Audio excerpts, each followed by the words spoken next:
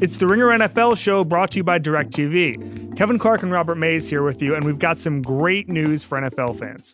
DirecTV has expanded NFL Sunday Ticket this season, so if you live in an apartment or enrolled in college, you can now get Sunday Ticket without a satellite. Big time. This is extremely important news for both of us. We cannot get a satellite. We're millennials. That's just how it works. We can't have anything. No. Now we have every NFL game at our fingertips. You can watch more than the Chicago Bears. Which is very important to my long-term happiness. And health. Yes. Well, health is already out the window. I've just kind of given up on that side of things. And I can watch more than just the Los Angeles Rams and Los Angeles Chargers. Which is still baffling. I didn't know their training camps were 8 minutes apart from each other. I just did this recently. It makes no sense. There was no teams at Los Angeles, and now there are two within like 6 minutes of each other. I know that's not where they play and everything else, but I still don't get it. Wait, the Rams practice? Yes, they do. I watched it happen. Okay. Plus, you can get access to our favorite thing in the world, the Red Zone channel, which, incidentally, Sammy Watkins will never be on. The Rams will never be on the Red Zone channel. No. There's another channel maybe coming where he's just indicating that he's open and never gets the ball. Watkins cam. They have defensive touchdowns on the Red Zone channel, though, right? On delay. It's a different Siciliana saying, look what happened at the Coliseum. No Aaron Donald, though, so I assume those are going to be fewer and further between as well. There will be none of those. Golf pick sixes. To see if you're eligible, go online to NFLSundayTicket.tv and use promo code RINGER at checkout to save 15%. We also want to tell you guys about this new fantasy football app called SleeperBot. I just started playing around with it the other day, and it is one of the most active sports apps I've ever seen. There are other people talking about 24/7 football just like we are. It seems really cool. This app provides the fastest breaking news alerts and keeps you informed on pretty much everything happening in football, which is great this week because guys are winning jobs, getting traded, or being cut left and right. And once we get into the regular season, SleeperBot offers real-time scores, stats, and play-by-plays on game day, and even hosts its own season-long fantasy leagues, which you can play with friends. You seriously have to check it out if you're playing fantasy football this season and planning to win. I'm not sure how we went without this app all these years. If you download it, just search SleeperBot in the App Store.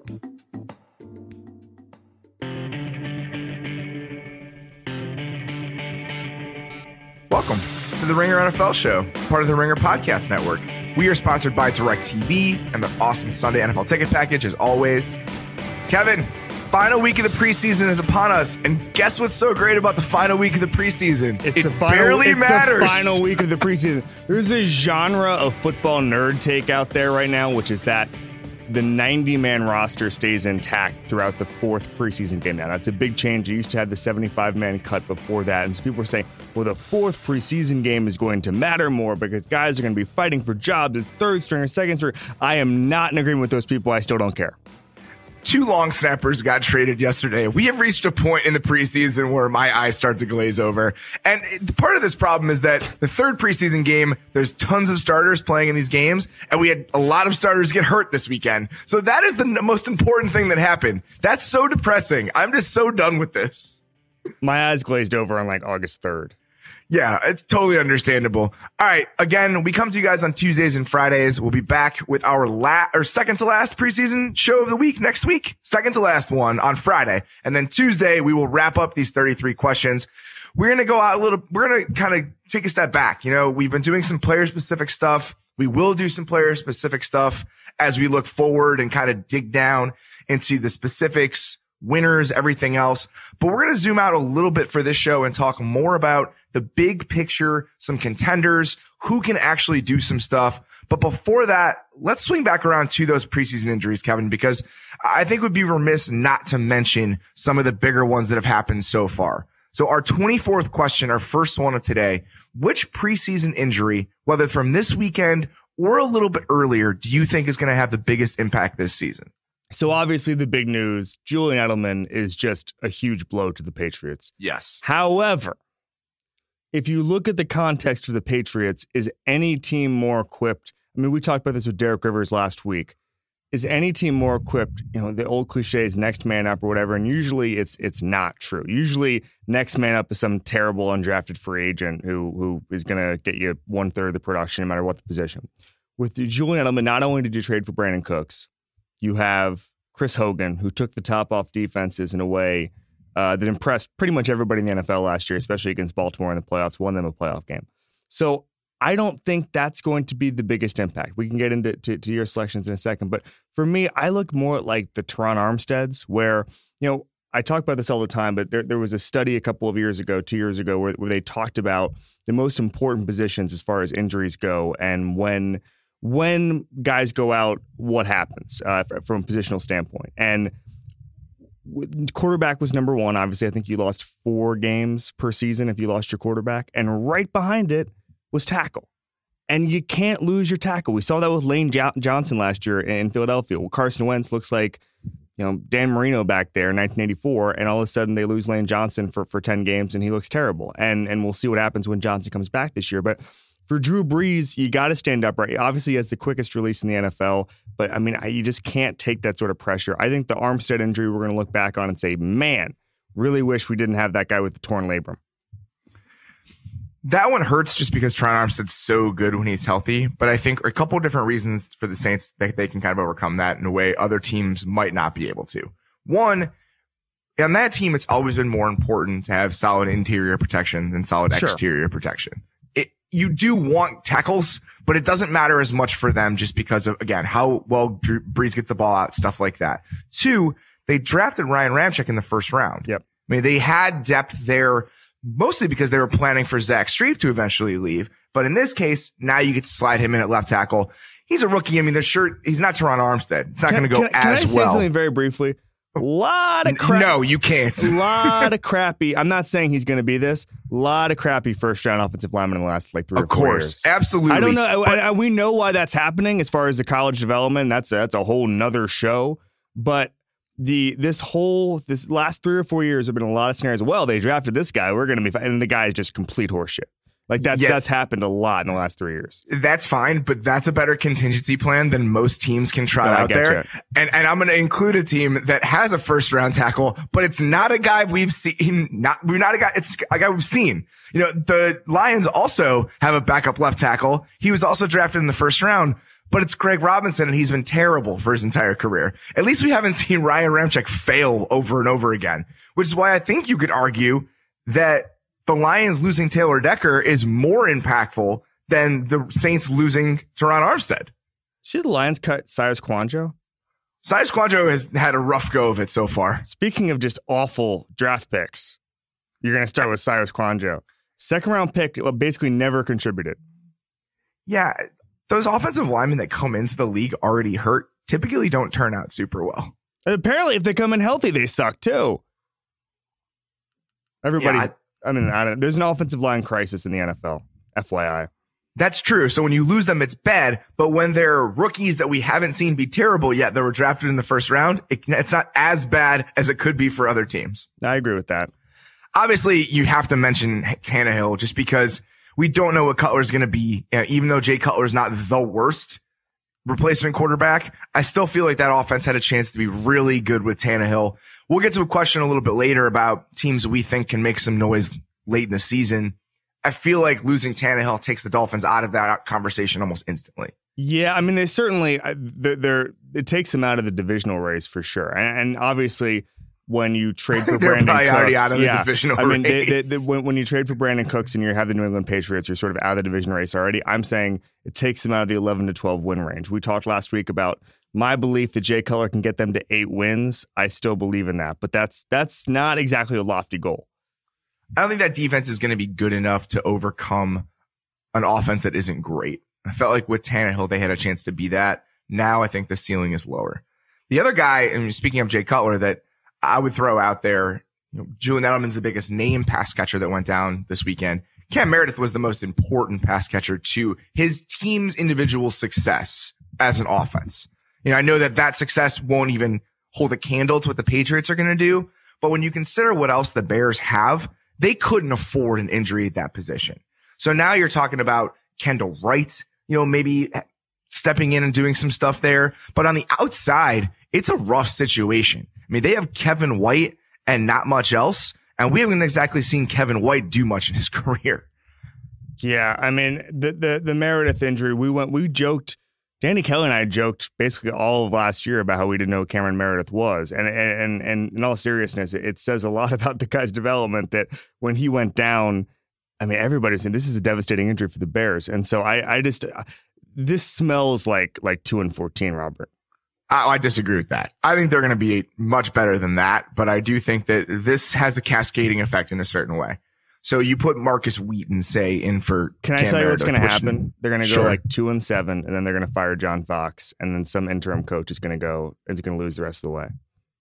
I mean, honestly, that's fine with me. Okay. All things I'm just considered. letting you know what's going to happen. I don't think that's going to happen. The defense is going to be too good for that to happen. But my worry now is that, so you have, say, Marcus Wheaton come in for Cam Meredith. And this is what injuries do, right? They have cascading effects. They start to affect more things than just the position where the guy got hurt. So let's say that happens. Now you do bring Trubisky in. Now his development gets stunted because he has worse players to throw to. It's just, this is the type of stuff I didn't want to see. You know, coming into the year, I felt like they had a chance to be better than people thought, but now Pernell McPhee's not playing. Now Cam Meredith is out for the year. It's just a team that wasn't deep enough to take on these sorts of injuries. And now it just, what am I excited about? Trubisky comes in and does one good thing a game until, you know, they go 4-12. It's fun. I'm glad this is how the year has begun. What a season. What a franchise. Yeah. Big time stuff. A lot of excitement going around. Really the only thing to care about is whether number 10 ends up being good. Is there anybody else you wanted to throw out there? No, I mean, I do think that I'm not too worried about Spencer Ware.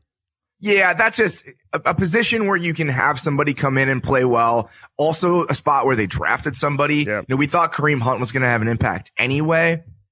It's not as if Spencer Ware. They have weapons, and Randy Reed is such a good coach, and Matt Nagy, the offensive coordinator, is so flexible. They'll figure out a way just to get the ball in Hill's hands 10 times. Yeah, exactly. And it's not as if Spencer Ware was this super high pedigree guy they couldn't afford to lose. Spencer was a 6th round pick that just kind of stumbled in there and did some stuff. I mean, Kareem Hunt is a better prospect than Spencer Ware ever was. So that's not something I'm worried about. The only thing I'm worried about there is if if Kareem Hunt got picked up for nothing in your fantasy league and he suddenly makes another team much better than they should have been. Right. That's the most impact that's going to have. Right. Yeah. No, I mean, that's 99% of things go, and this is a Cameron Meredith thing too. I mean, these will have more of an impact on fantasy leagues than they do on the NFL as a whole.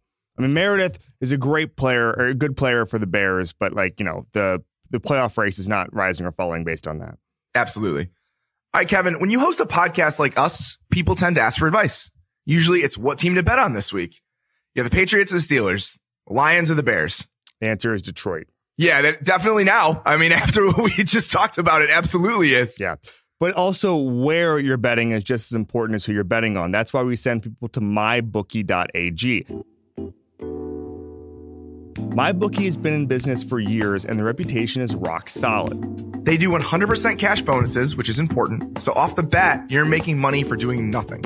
And they have the fastest payouts. Seriously, it's just 2 business days. So lay down some cash and win big today. They have in-game live betting, the most rewarding player perks in the business, and an all-new mobile site that makes wagering on the go a breeze. So join now, and MyBookie will match your deposit with up to 100% bonus. Just visit mybookie.ag and use the promo code RINGERNFL to activate. You play, you win, you get paid. All right, so let's get away from the Bears and teams that have injuries that aren't going to matter and start talking about some teams that we think will. Yeah. So this is one of those points in the season, and especially in the preseason, where we start talking about things we find interesting or kind of curiosities about. And in a way, it causes us to ignore the teams that are the best teams. Yeah.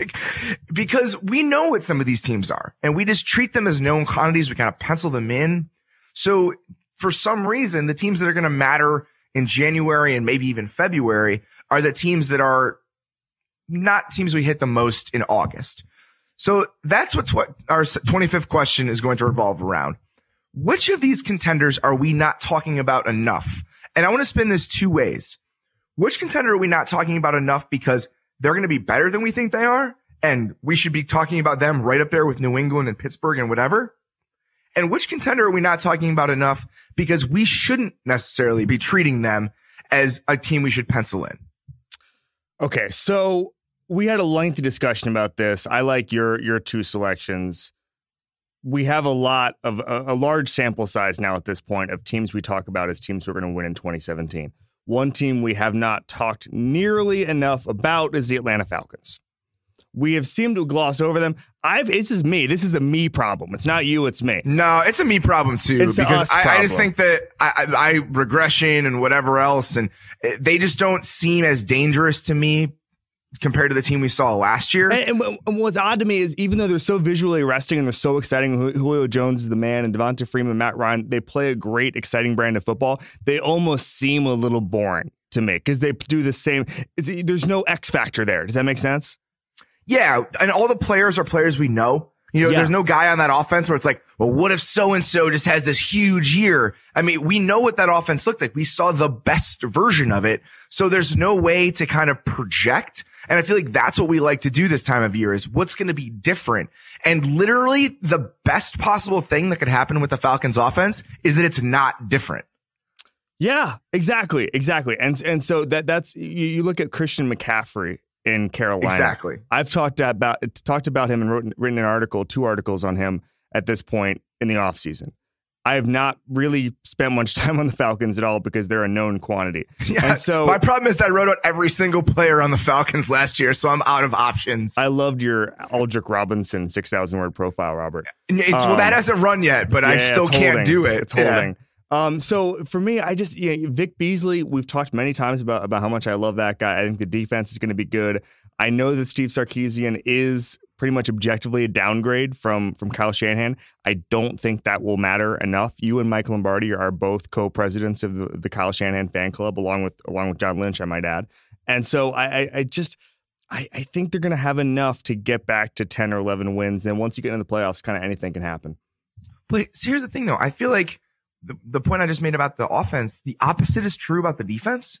So I'm not that excited about what the offense is going to be solely because it can't be better than the one we've already seen. But the reason to be excited about Atlanta is that the defense has a chance to do something like that. Sure. There's so many young guys over there that you can see a lot of them taking a step forward to kind of make this the exciting unit that we really talk about. McKinley could be, when you say, oh, well, they don't have anybody in offense, you're just going to ball out. McKinley might be that guy on defense. Well, McKinley, but he's not the only one. I mean, let's see, what if Dontari Poe has a really nice year? He's made a couple of nice plays during the preseason. He's been my bargain signing all year. And during the preseason, he's already done some stuff. I've watched him kind of change the line of scrimmage in a way they didn't have anybody that could do it last year. The run defense is very poor. He has a chance to help shore that up. You think about what Deion Jones could be in year 2 after how well he came along last year. The fact that they didn't have Desmond Trufant last year. He's the best player on that defense potentially, and now he's back. Keanu Neal in year 2. They have a ton of exciting young players on that side of the ball. So they got, and this is all credit to Dan Quinn, Thomas Dimitroff, and Scott Pioli. They got incredibly athletic really fast. Yes. Really quickly. And they hit. You can draft guys that are athletes. I mean, guys like Deion Jones, guys like Keanu Neal, guys like, McKinley looks okay in the preseason, but who knows about that? But I mean, they are hitting on these athletes, and that's why they are going to be sustainable for a couple of years. And one of the things that, we can talk about the young guys all we want because that's what's exciting. But I feel like the underrated thing about why this defense could be much better is that they got hurt up front last year. You didn't have Derek Shelby, they gave a decent amount of money in the offseason last season. You didn't have Adrian Claiborne. They didn't have these guys that really kind of make or break a defense down the stretch. Players that aren't necessarily the stars, but depth at a position where depth matters more than maybe anywhere else on the field, just because you're playing more of these guys. So I just feel like you have 4 or 5 factors falling into place that could make this unit really exciting. So even if the offense does take, which I feel is just an expected step back, something that's guaranteed, that defense could be enough where this is another team that they win 12 games again. They get home field advantage again. They get to play in that brand new stadium and it becomes a huge deal. So I think you're right. I mean, we're not talking enough about them because we saw the Falcons make their jump. Maybe they'll get one of those Saturday playoff games and they'll get to eat the Chick-fil-A thing. You think that's what they want? They care more about that than getting a bye? All in for the Saturday wild card game. The team that I'm going to throw out there is, we're not talking about them for similar reasons, just because they made their jump 5 years ago, so they're no longer exciting. The Seattle Seahawks more or less have the same core they've had forever. So we're on, half a decade of not caring whether or not somebody's going to burst out because they already all have. So defensively, we're working with the same guys, more or less. I mean, these are the players that have made this unit one of the best of all time. I feel comfortable saying that. The run that they went on stacks up with most of the great defenses we've ever seen. And again, these are the same sorts of players. But the offense has a couple guys that you could make an argument that that's not necessarily true. Paul Richardson just started making a ridiculous catch a week last season. He's a guy that you should be excited about. If he stays healthy, he could add a dynamic that they could really use. And the other guy is CJ Precise. I mean, we saw what he did in limited action last year. So I know that the offensive line is the offensive line. Losing Fant, we probably should have thrown that out in one of the more impactful injuries. Yeah, I thought about that. That's a big Reese deal. Ahedebo is not a guy that's going to be able to step in for George Fant no matter what you think of George Fant. So the offensive line is a constant question mark. I'm sorry. I just want to say it's a really bad sign if no one can step in for George Fant.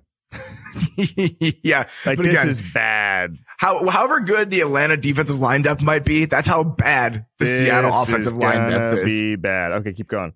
So I just think that even with that, and because that's what we do every year, even with that, they're going to be okay. I think that if Earl Thomas is able to play last year, it doesn't really matter that the offensive line is really terrible. That team is going to be around when it matters. I mean, we've talked about this many times. Earl Thomas is as valuable a player as there is in the NFL. Do you know that five Seattle Seahawks have gotten that German blood manipulation thing going on in camp? 5? 5 of them. Which ones? Cliff Averill, Jokel, Lockett, KJ Wright. I guess it says DJ. Apparently the whole team's gotten it.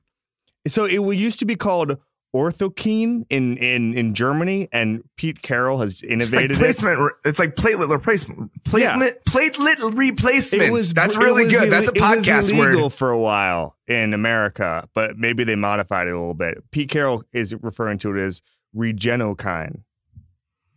That sounds legal. Yeah, this is the podcast version of us just slowly backing away from this topic. Yep. I just wanted to throw it out there. Well, I mean, none of those guys are actively injured, correct? Well, now they're Regenokine, so even if they were, they're fine. Do you think that? Are you with me on this? Do you just think that's okay? I'm just making sure. Yeah, of course. I love the Seahawks.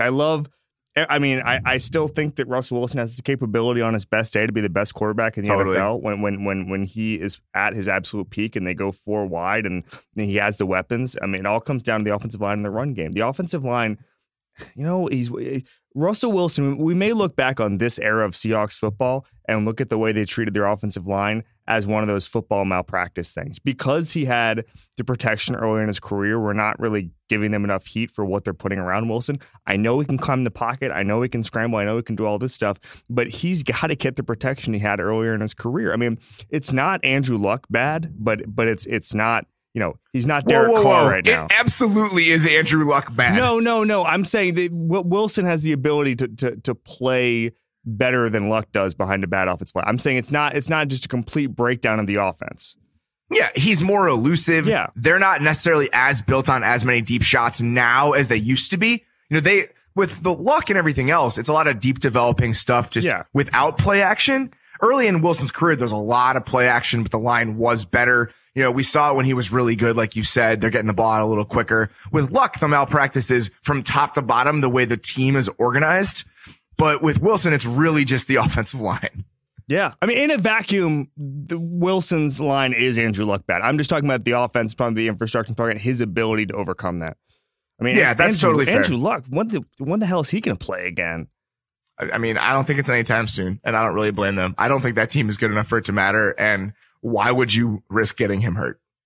More time to come on the Ringer NFL show. Yeah, that's right. Which he cares more about. He enjoys more than playing football at this point. He doesn't care more about it. Let me make that clear.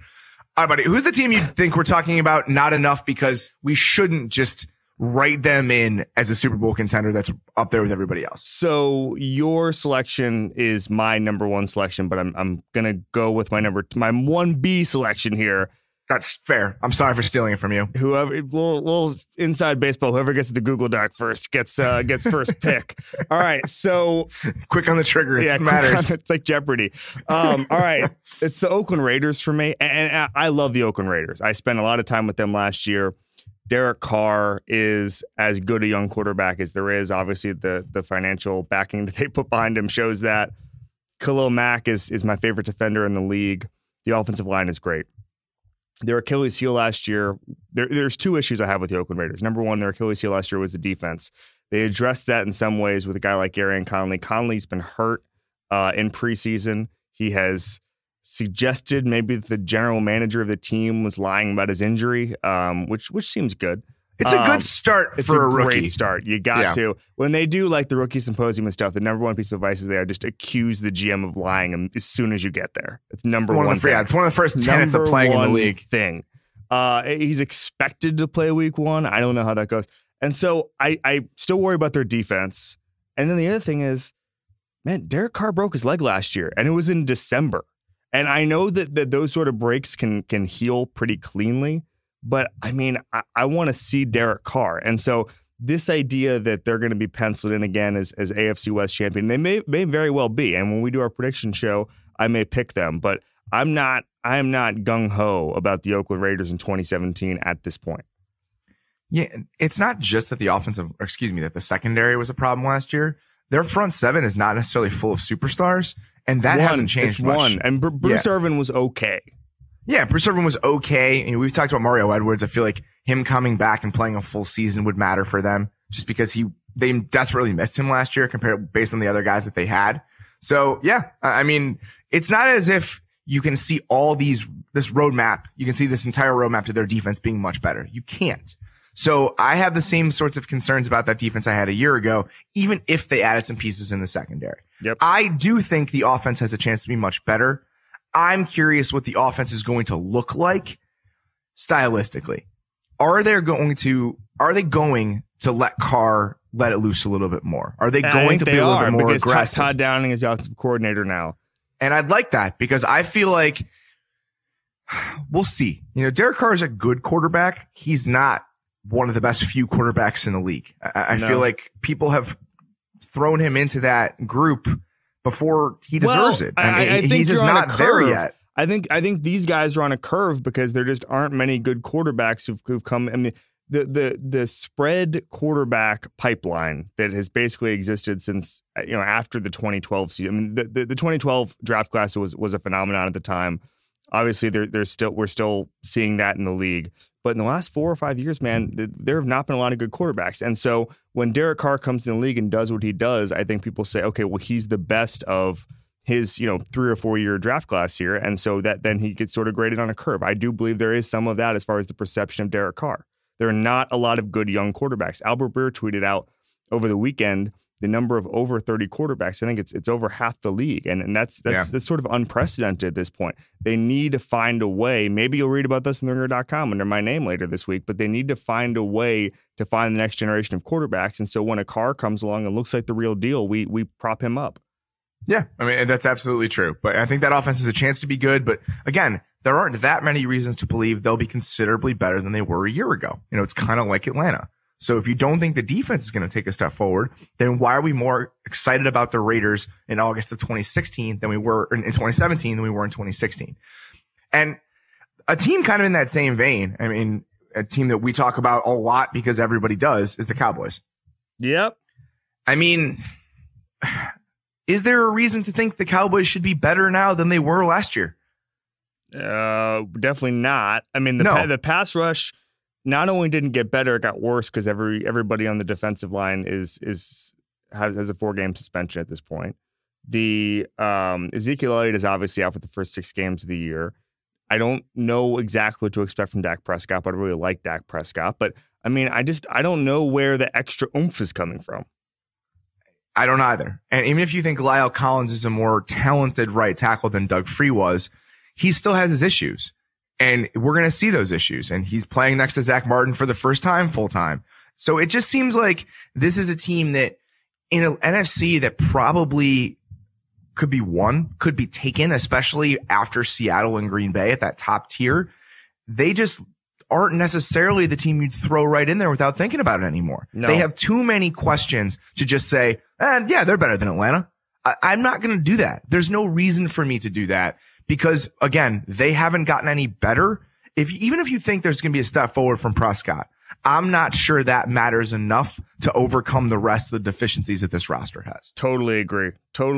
And, it's not that everything broke right for the Cowboys and the Falcons last year.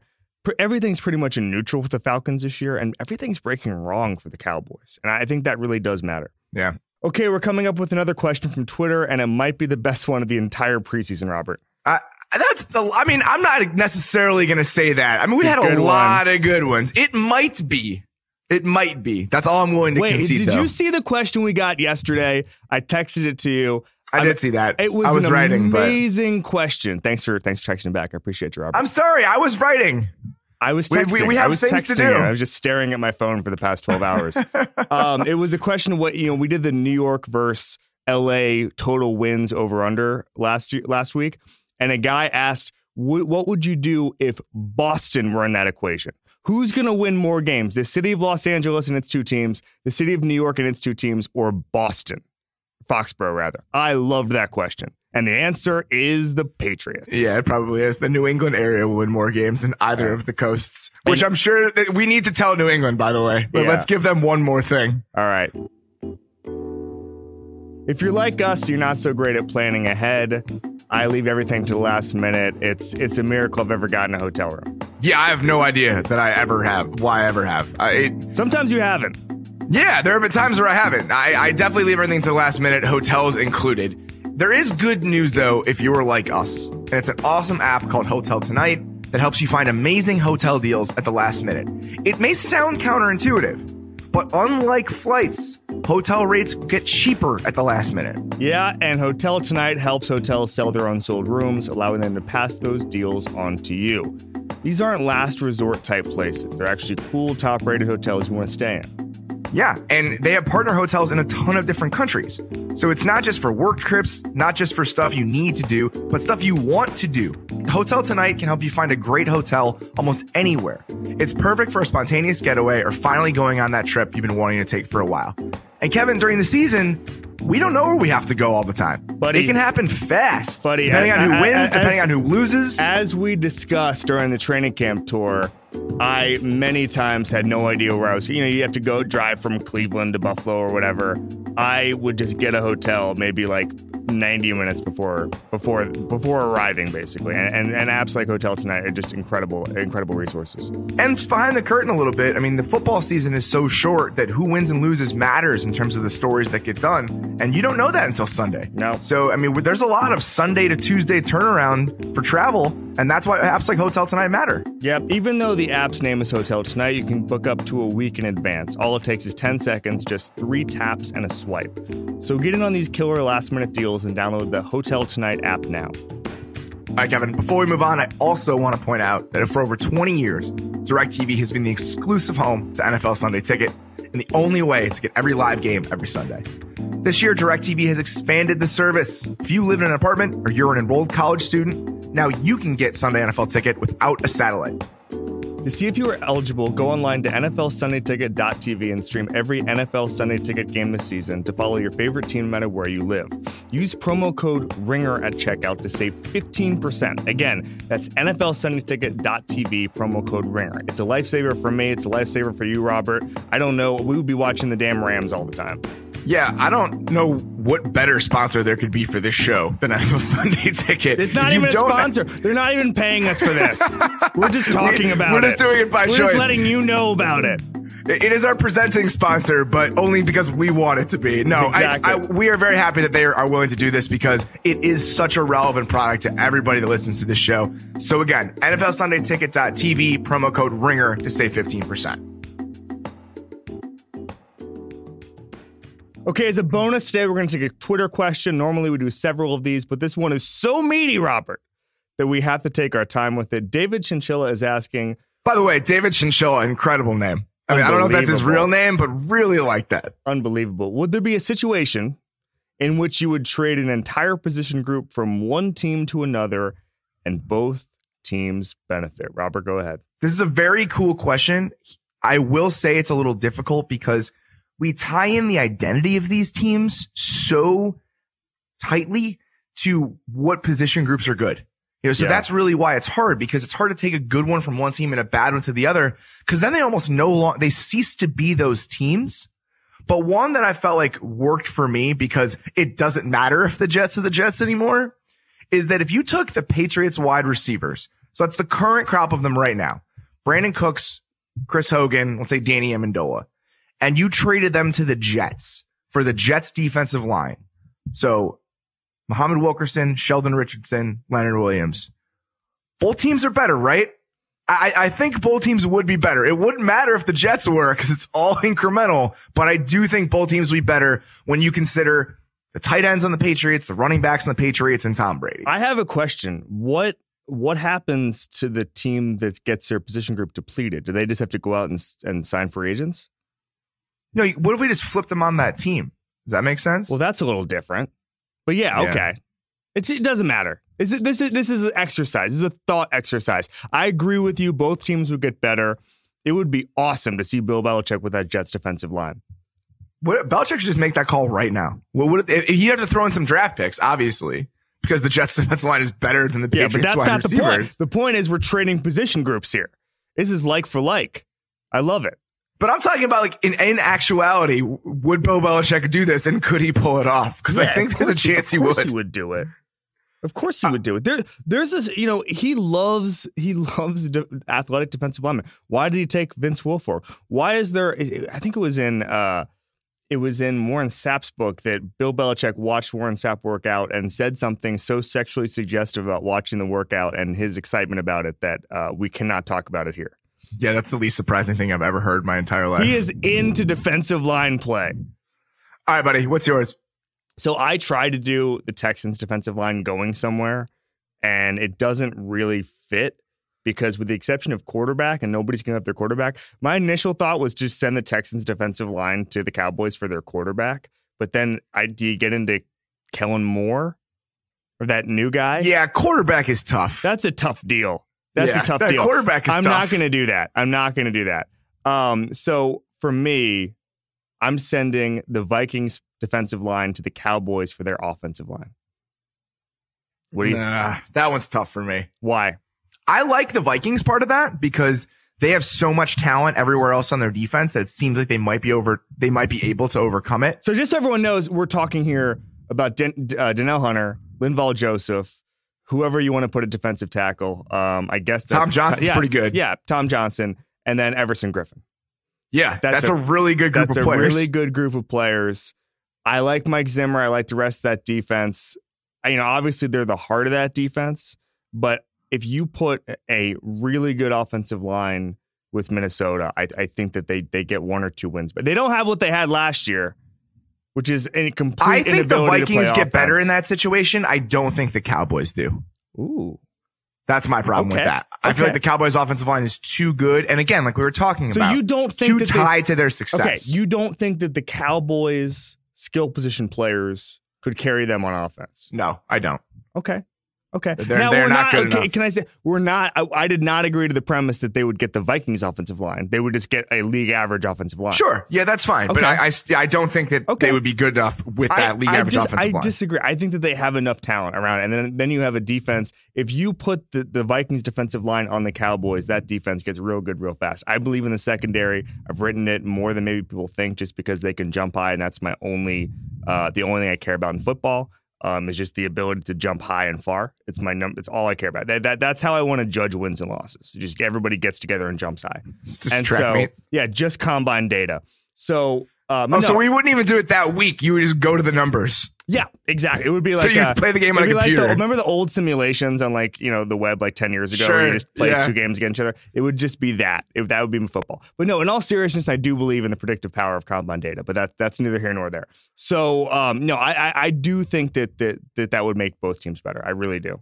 All right, David Chinchilla, we would love to spend more time on that, but if we do, we'll be here for an hour. So we're going to move on to our 26th question.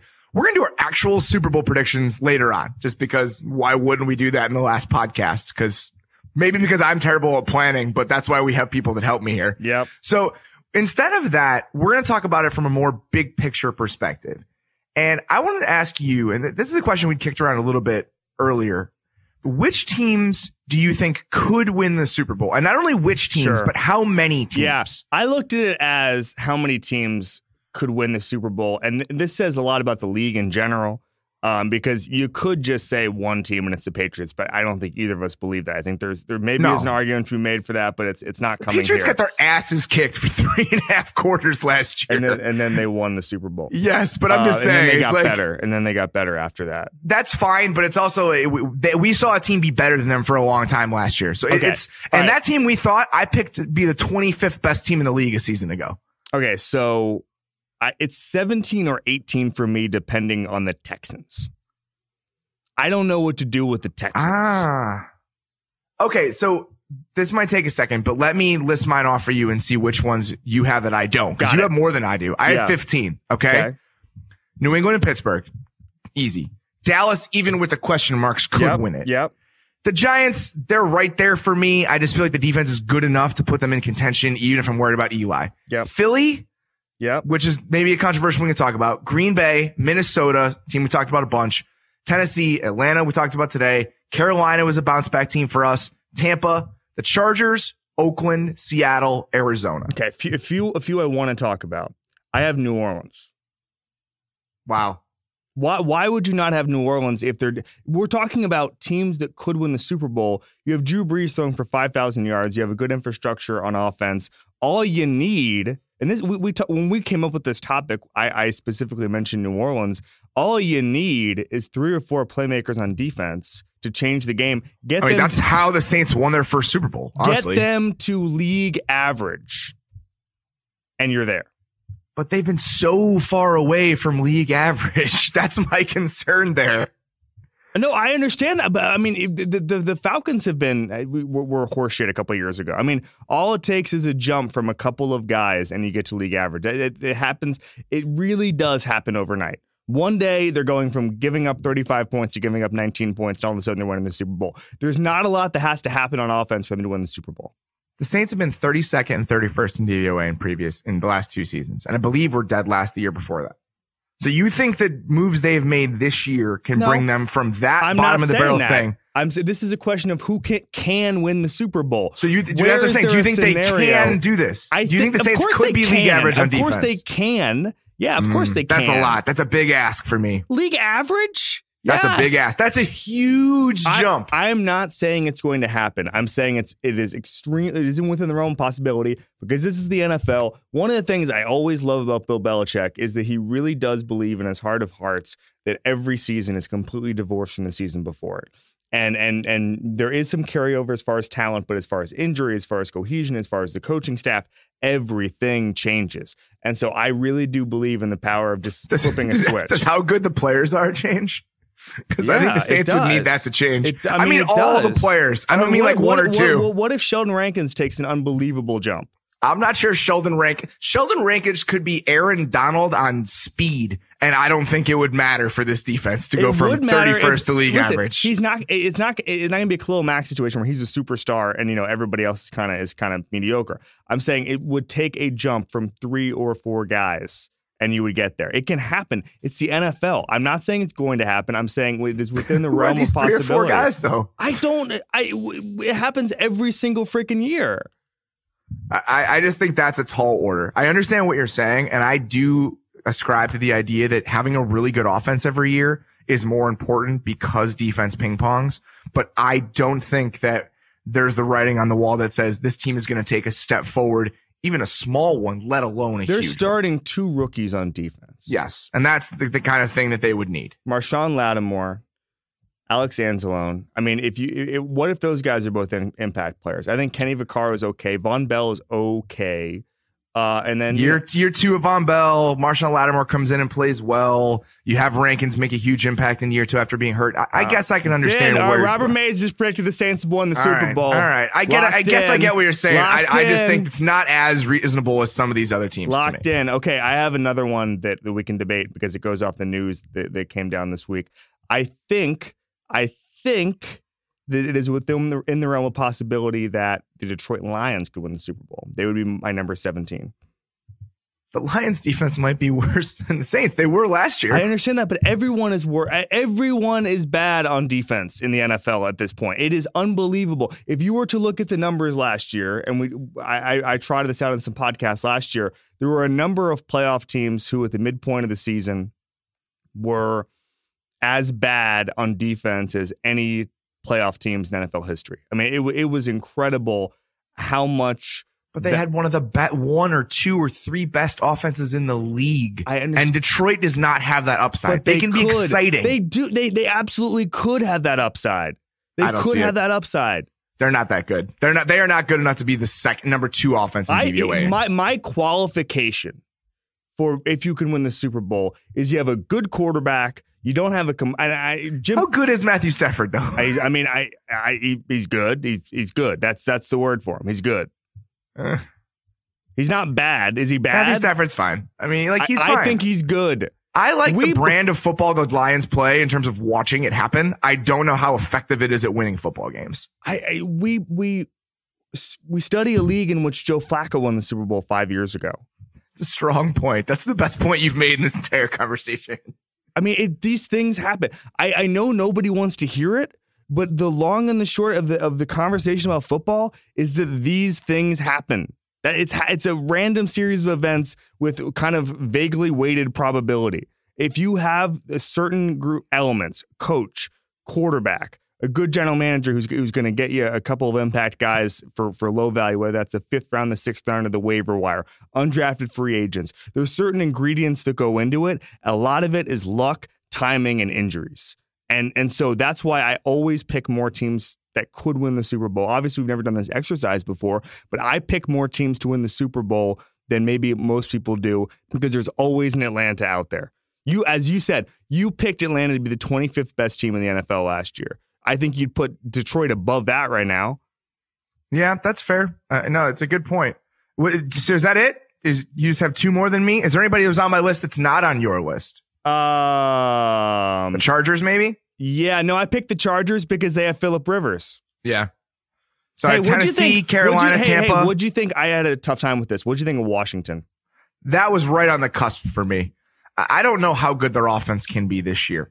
Without Jackson, without Terrell Pryor is pretty damn good. Yeah, I know. I understand that. I just feel like I think Garcon was better than people think. I don't think that offense is going to be as good this year as they were last year. I feel like if I'm putting Matthew Stafford on my list of quarterbacks who could possibly win the Super Bowl if everything breaks right, I have to put Kirk Cousins on there as well. So I'm just going to throw him on there. Washington's defense is better than Detroit's. I can say that definitively. Yeah, I'm just going to throw that on there. Okay, and then who was your first team off? Washington was probably my first team off. Who was yours? If Houston's not on there, then Houston. Then it's Houston, solely because you're just worried about the quarterback. Yeah, I mean, I don't trust Bill O'Brien. There's a couple things here. Number one, Bill O'Brien seems to actually genuinely like Tom Savage, but he also has the quickest trigger. By the way, why do we care what Bill O'Brien likes? He's liked a lot of guys that haven't worked out. I don't know if you knew that he decides who the quarterback is. Yeah, I understand that, but that doesn't mean that guy's going to be any good. No, I know. That's why I'm not picking them to make the Super Bowl. Yeah, it would be Houston for me. I just don't really like anything. Obviously, I mean, hey, if the Colts had a healthy Andrew Luck, he was just completely healthy. He was ready to rock. He was on the cover of ESPN magazine this week. What would you do with them? It'd be tough not to put them in, but I would have questions about their defense as well. But solely because they have Andrew Luck, I feel like they'd be in that conversation. The other teams that we have here are teams we've talked about before. Tampa and Tennessee they're everyone's teams du jour. We've talked about Minnesota a lot, or at least I have.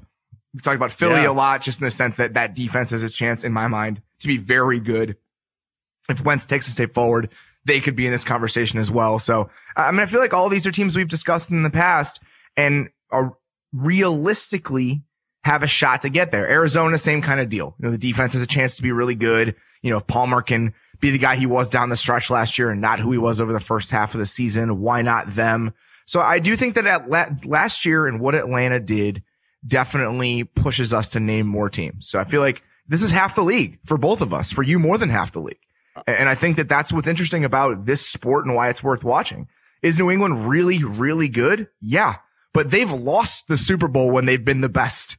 That's the craziest part about this. The two best Patriots teams were probably 2007 and 2011.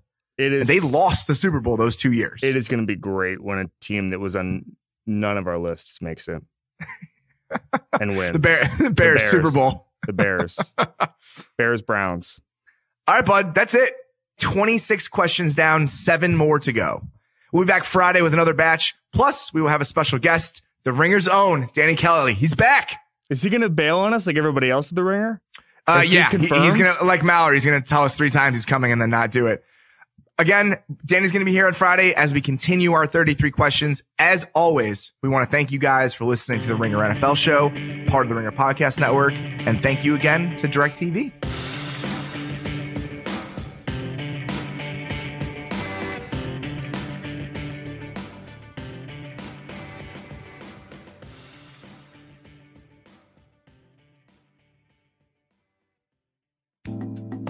We all know things change. The weather changes. Your mood definitely changes. Based on Cameron Meredith's injury, I know that for a fact from this weekend. So why lock yourself into plans that might change? With Hotel Tonight, you don't have to, because you'll get incredible deals on awesome hotels even at the last minute. Booking on Hotel Tonight gives you the freedom and flexibility to play things by ear, while knowing you'll score a great price and a great place to stay. So download the Hotel Tonight app to find seriously amazing deals now.